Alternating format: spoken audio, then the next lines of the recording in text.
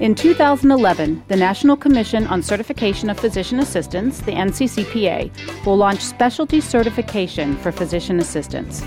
With nearly 70% of all PAs working in medical specialties, many are grateful that someone has finally recognized their need for recognition and documentation of qualifications. But others feel that this certification will destroy the flexibility of the physician assistant profession. One thing seems certain: the PA profession is changing. You're listening to ReachMD XM160, the channel for medical professionals. Welcome to the Clinicians Roundtable. I'm PA Lisa DeAndre Linnell, your host, and with me today is Dr. Randy Danielson, physician assistant, dean of Arizona School of Health Sciences at A.T. Still University in Mesa, Arizona, and editor-in-chief of Clinician Review. Dr. Danielson is chair of the NCCPA's work group on specialty certification and has served for many years on the NCC Board of Directors and as chairman in 2007.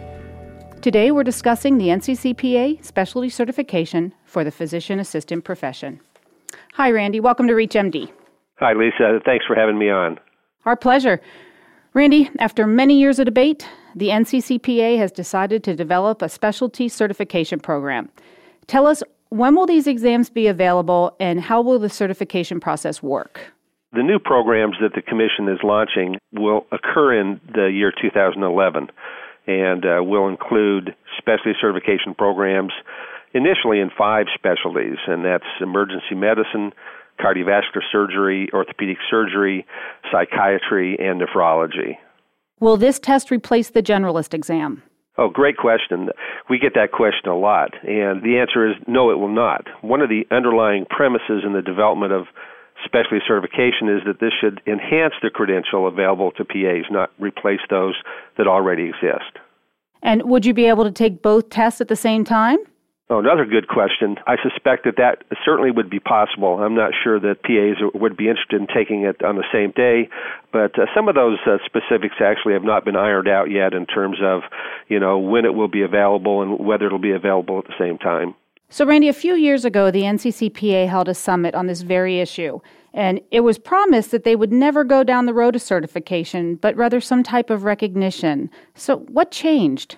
Well, a lot of things changed over the years, and just to give you a little history, the whole idea of a specialty recognition program is not new. It's actually been something that the Commission has been looking at for well over 2 decades. And back in February of 2006, the Commission looked at, what is it that PAs really wanted? At that time, we couldn't define it. So we used the term specialty recognition and looked at what other professions are doing. After lots of fact-finding and discussions, we really came down to saying, what is it that we really want to do? And listening to our PA counterparts in PA specialty organizations and in physician specialty organizations, it came down to what we really want to do is to certify something, which is what the Commission does best. So who is the NCCPA doing this for? Is it for the PA profession, or is it for the public, or for both? Well, it's for both, and actually maybe even more than that. As we looked at the stakeholders that specialty certification would affect, primarily we looked at patients. That's certainly one of our charges. We looked at how this would handle issues surrounding the practice of PAs. We also looked at how this is important to, or not important, to state regulatory bodies or other credentialing organizations. But you hit the nail on the head that the 2 groups that this is most important for is the public, our patients, and the PAs. So specialty PAs, they certainly deserve and should have a mechanism for documentation. But several of the PA societies had already developed their own recognition programs. Why not support these and take it out of the NCCPA's hands and put it into the specialty programs? Well, that's true, and actually the organizations that actually have gone down the road of some sort of recognition were actually the same ones that have been coming to us for many years saying, what's taking you guys so long to do this? We need your help. We need your expertise in doing that. And really what it comes down to is after the summit meeting back in June of 2006 where we had, 30-plus PA and physician specialty groups there, and then followed up in December of 2007 when we met with the 4 orgs, the AAPA, PAEA, ARCPA, and actually the postgraduate programs. We looked at what it was that was needed, and the truth is that there are outside entities that actually would like to do this as well. So the Commission said, we have the expertise, we do have the best interest of the PAs and the public in mind, and we wanted to move ahead with it. So opponents of specialty certification are concerned that additional certification could eliminate the flexibility of the PA profession. To many PAs, that's what they enjoy most about our profession. So how does the NCCPA plan on offering specialty certification without creating a barrier to PA mobility? Well, it's certainly true that some critics worry that specialty certification is going to impede PA's ability to change specialties or to move through specialties.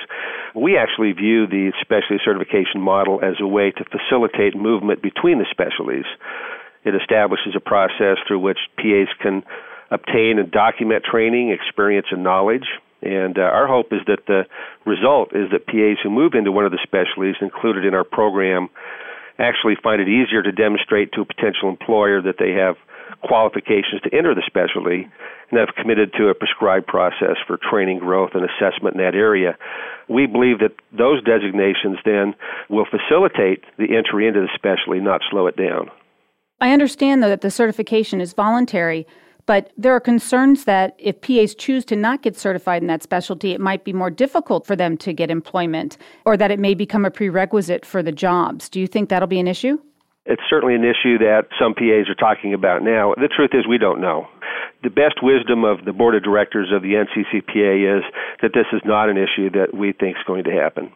If you're just joining us, you're listening to the Clinicians Roundtable on ReachMD XM 160, the channel for medical professionals. I'm PA Lisa DeAndre Linnell, and I'm speaking with Dr. Randy Danielson, Physician Assistant, Dean of Arizona School of Health Sciences at A.T. Still University in Mesa, Arizona, and Editor-in-Chief of Clinician Review.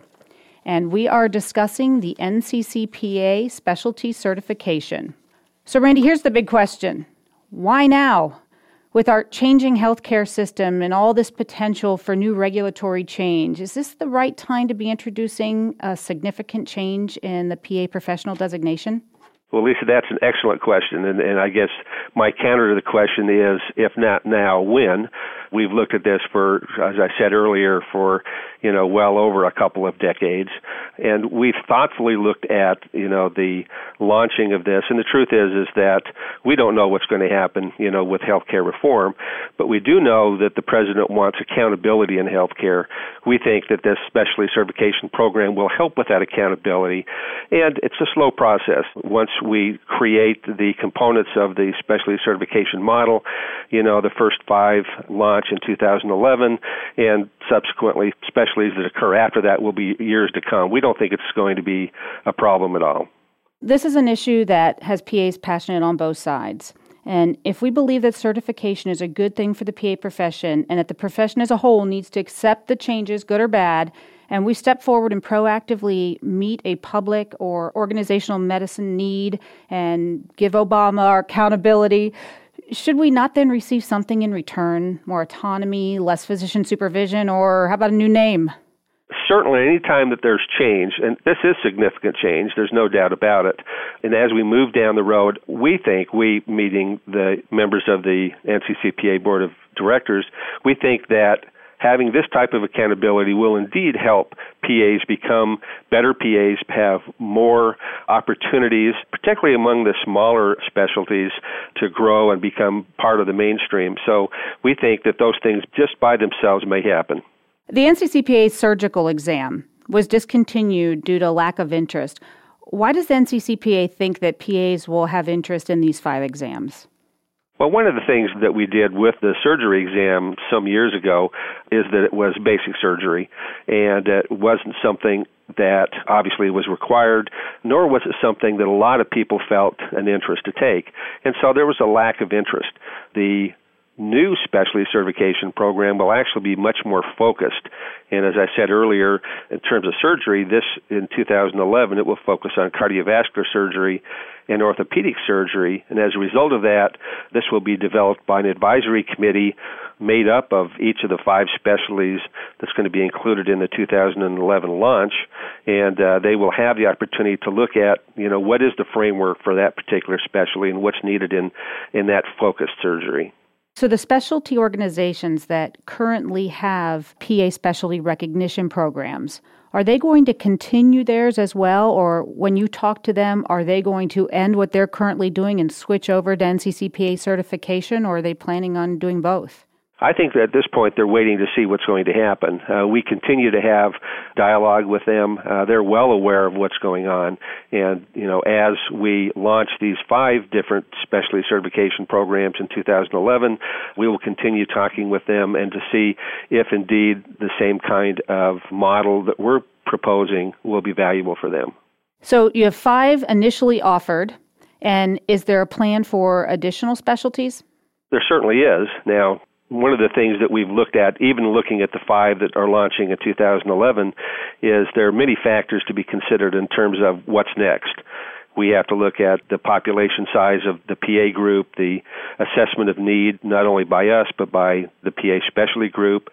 A lot of different factors, focus on procedures, support of their organization, PA mobility trends we talked about earlier, the criticality of their patients, and how much of their specialty is hospital-based. And that's just a few of the things that we have to look at before we decide, which specialty is next. And what about additional CME requirements? How will that work?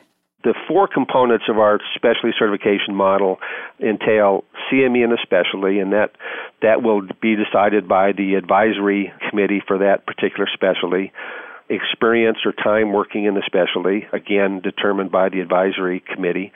A patient procedure log, and then a specialty exam. And, once a person enters into any one of those 4 components and has completed one component, then they can sort of be considered as a candidate for specialty certification.